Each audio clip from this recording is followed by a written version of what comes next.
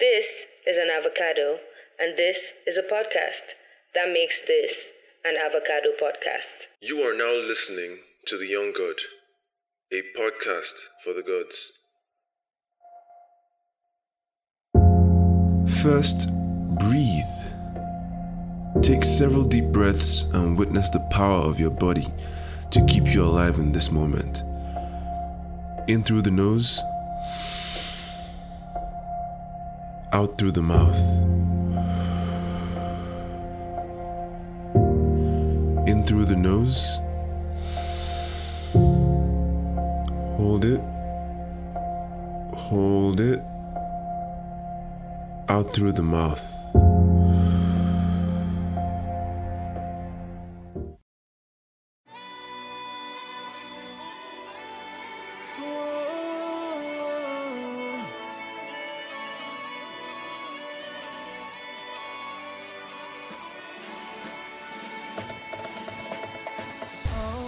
Hello and welcome to The Young God. I'm Rodney, and as you all know, Valentine's Day is just around the corner. It's a time to celebrate love and other drugs. It's the season to be kissing, as in kissing. I'm so right, guys, forgive me. Speaking of seasons, have you all noticed that it's Agbalumo season? Is it just me? For my international listeners, Agbalumo is a peculiar little fruit that is unique to West Africa, also known as African cherry. It is orange in color with a peach-colored inner flesh. It's hella juicy too, and sticky, and messy. What's really peculiar about this fruit is that, in general, it has a sour, tangy taste. But at its sweetest, it is one of the sweetest fruits in the world, if not the sweetest. Like, the taste is perfect. This is not an exaggeration, I promise you. Nigerians, y'all can concur. Y'all know what I'm talking about.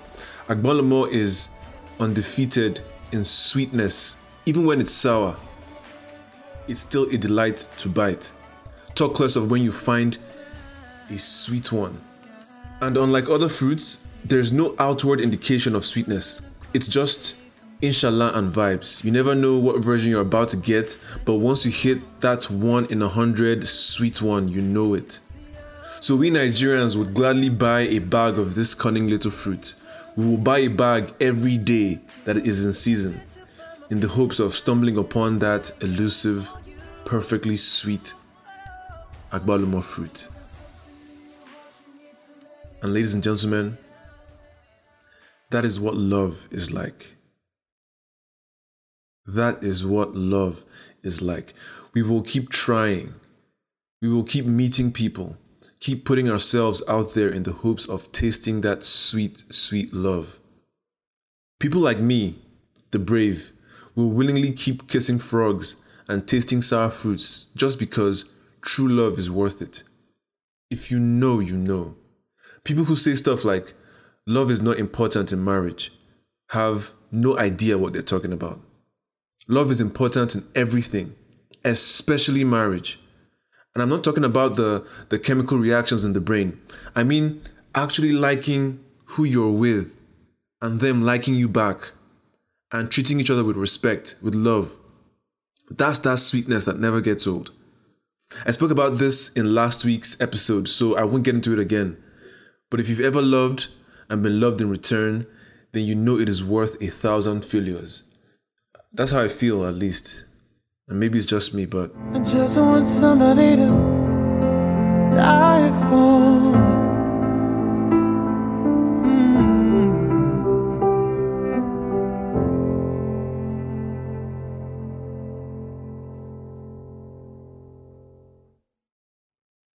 Just as our taste buds are different, love is sort of unique to everybody. It's like a fingerprint or a strand of DNA. Everyone has that small detail that makes their version of love unique to them. Don't assume that the way you see it is the way another person would. Don't assume that the way it is in movies is all there is. It's just one writer's or director's point of view. They're expressing their idea of love as they know it. I learned that for myself after being in a very special relationship 4 years ago. I learned how I showed love and how I needed to be loved. I learned how my traumas required a unique touch by my partner. Whatever she was used to in her last relationship wouldn't apply in our own world. She had to learn that, and I had to communicate it to her. And once we crossed that bridge, things really blossomed. It became sweet, guys. We found Agbalumo in a hopeless place.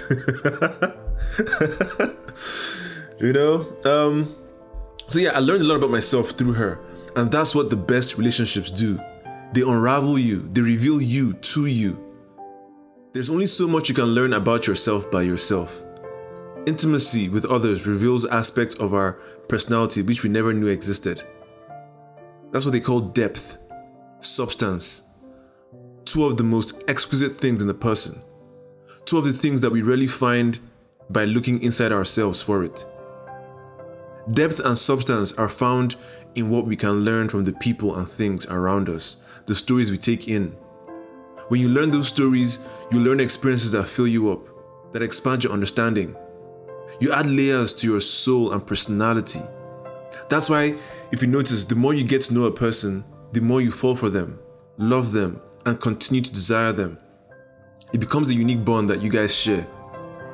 Who wouldn't want to build a relationship on that sort of thing? I mean, the people who say you don't need love are those too lazy to do the actual emotional work. So they limit marriage to a mere partnership or business transaction. Don't let their cynicism confuse you. They know nothing, and I feel bad for them. It's a pity because no Agbalumo for them. Shit.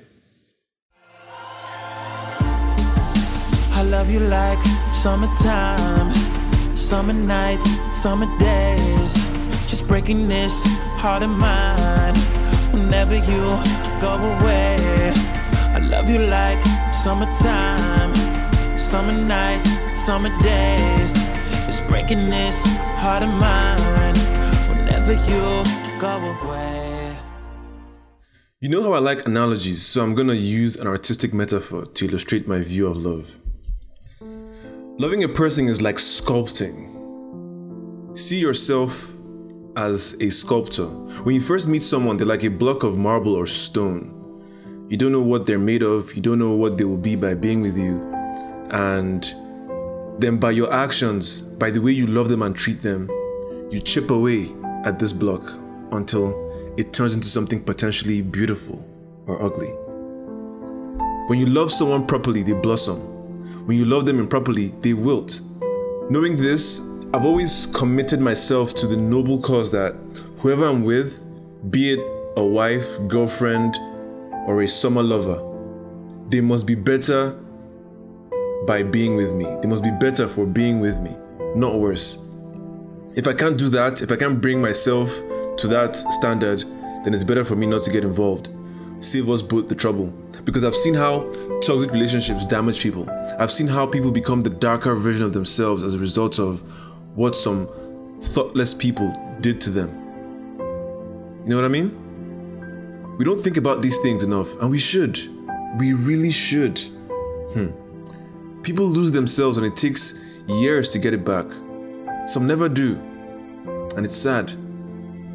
I'm always conscious of this, and so I try to bring my best self to my interactions, especially with my women. Especially for my women. You'll deserve the best of me. That's a story for another day. Things like paying keen attention to their moods, paying attention to what was said and what was left unsaid, and filling in the blanks with understanding and respect. Being vulnerable, authentic, empathic. These are the qualities that great artists make. Both in love and in life. Both in love and in art. This doesn't mean I'm a perfect boyfriend. It just means that I try. It's the least I can do. It's the least anyone can do. Try. And when the relationship has run its course, we both leave feeling like we did the best we could with what we had and what we knew. And we take those lessons and apply them with someone new in the hopes that maybe that will work out. And if it doesn't, we move. I don't have that assumption of a relationship ending in marriage as the end goal, or a relationship must be a certain length for it to mean something. If you think that way, you're only hurting yourself. For me, when you meet a person and you make a connection, let the relationship be what it is. Just be yourself, bring your best self, do the things that you can do. It may be 5 minutes, 5 hours, 5 days, 5 months, 5 years, a lifetime, 5 lifetimes. Just let it develop organically the way it is meant to, based on your skill as that artist. This way, if it ends or lasts, you will be softer from having been loved so authentically. I've been loved by amazing women and I am so soft. Other people are hardened by the negative experiences they've faced, but I am fortunate that I have had the company of some very choice women and I am better for it. My heart stays open. I always have hope that I will find the exact kind of love I need to make this cold world a little warmer. Call me naive. Maybe I've been spoilt, but I like this version of me. This soft, warm, kind, open, hopeful, naive Rodney. It's God, yo. It's God. There are 3 types of people, right? The people who have a hard time letting love in. The people who are built for love, ready to love, be it a devil or an angel. The love is pure and guaranteed. And there are those who are searching for someone who could love them in a way that they deserve. Where do you fall in? Let me recite that again. There are people who have a hard time letting love in. There are those who are built for love. They're made of love. And then there are those who are searching for someone who could love them in the way that they deserve, in their own unique way. As for me, I think I'm searching for someone to love me in the way I deserve because I'm an individual. Like, I'm one of one. There is no one like me. Like, I have unearthed a lot of myself that, is just impossible for me to just settle for a general kind of love. You know what I mean? The more of an individual you become, the less general ideas of love apply to you. Your eyes and heart stay searching for something unique to you and the vision of life you want. No square pegs in round holes around here. It's a gift and a curse because even when I meet someone who makes sense on paper, it's still hard for me to really see a future with them if that detail is missing. But at the same time, I'm confident that with my open nature, I will stumble upon my sweet, sweet Agbalumo in time. It's a numbers game after all. Every sour Agbalumo makes you appreciate the sweet ones you find when you find them. Every relationship teaches us hard lessons. That's the gift, to make us ready for the day when someone, maybe the one, walks in who could truly love us and we could truly love them. I don't know about you, but I stay ready. Baby girl, wherever you are, wherever, whenever we are meant to be together, I will find you and I will do the needful. In the meantime, I'm gonna keep facing my front, focusing on myself, preparing myself for your arrival. I will not fuck it up. Bet. I was gonna talk about love languages. That was the plan for this episode. I was gonna talk about love languages and how they have nothing to do with love. Them being just things we like. But somehow, I ended up here. It must be the Agbalumo. I'm seriously craving. Either way, I think it worked out because everything I've said on this episode is as real and as pure as it gets. I don't think I will ever express it better than I did today. What do you think? What do you think? Did it resonate? You might want to put in 1 or 2 more listens to really peep the message. In the meantime, I hope that those of you who have somebody in your life, do the most this Valentine's Day. Notice I said, those of you who have someone. That was an intentional use of words because it doesn't matter if it's marriage or dating or just sex, even if it's a best friend. If you have someone who likes you and who you like, who enjoys your company, who fucks with you, you're lucky and you deserve to celebrate it. Happy Valentine's Day, guys. Be extra, be cheesy, be extra cheesy. Thank you for listening. Subscribe to the podcast to get notified, because next week I'm comparing relationships to algebra. You're going to want to know what that's about. Oh, and please share. I'm pretty sure someone you know needs to hear this. This is light, this is love, and we need to share that as often as possible. Be sure to follow the podcast on IG at The Young God Pod and Twitter at I Am The Young God for exclusive content. My DMs are always open and I can't wait to hear from you guys. One last thing. There's a donation link in the description of this episode and every other episode.